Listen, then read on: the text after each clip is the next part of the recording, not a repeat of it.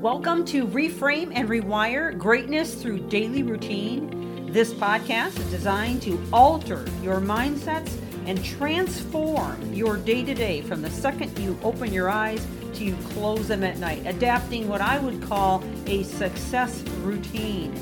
This series is liable to change your life, and it's never the big things that you do, but the littlest things you do every day that make the biggest difference.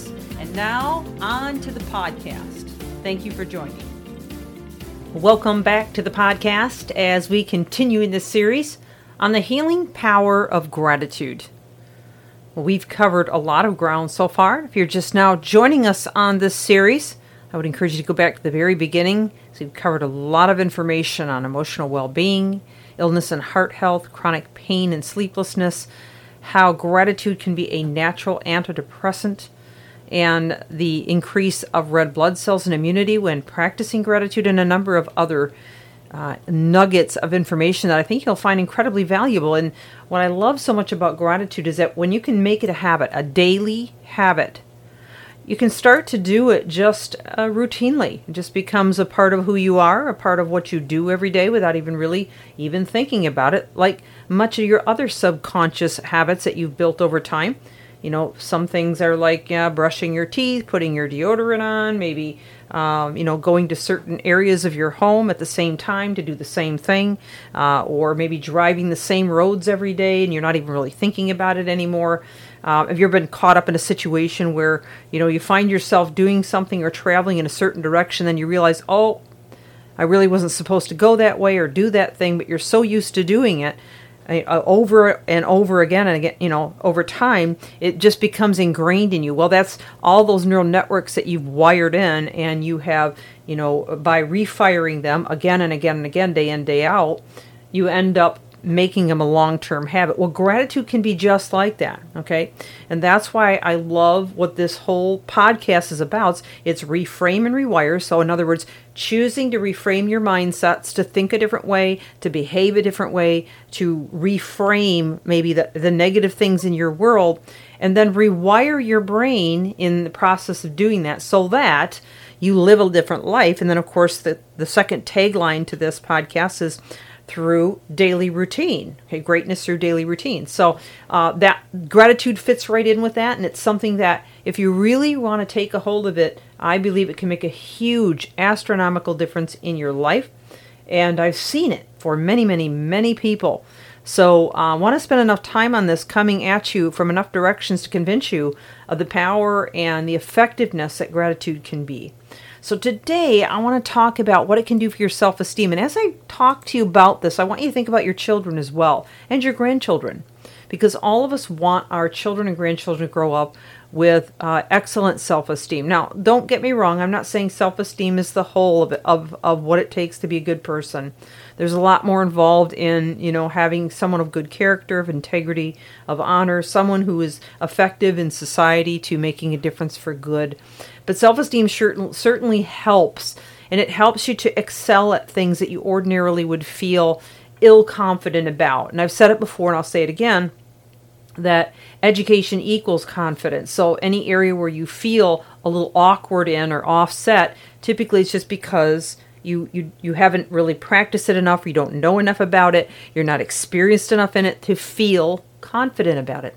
Well, that's also true in our social interactions, in our relationships, in whatever it is that we want to accomplish or become or be seen as in our personal and professional life. So gratitude has an almost magical ability to boost our self-esteem and a sense of self-worth, or that of our children or our grandchildren. And that's because it takes us out of a scarcity mindset. Now, years ago, I did, probably about 2 or maybe a little more 2 years ago, I did a whole thing on the scarcity mindset and how that can damage us. Maybe I'll come back and do another different type of chapter on that. But a scarcity mindset is where we just never feel like we have enough. We always feel we're lacking in something, whether that's finances, whether that's, confidence, whether that's just, feeling this sense of self-worth and ability to build a better future. It's actually a victim mindset, and that's what I compare it to, as a victim mindset. That's the most sad, depressing, horrible situation to put yourself in is to have that victim mindset. You, no matter who you are, where you're from, where your culture background is, doesn't matter what you've already been through, you have the ability to rise above that and to be more, because you're equipped the same as I am or anyone else. You just have to choose to rise up out of that.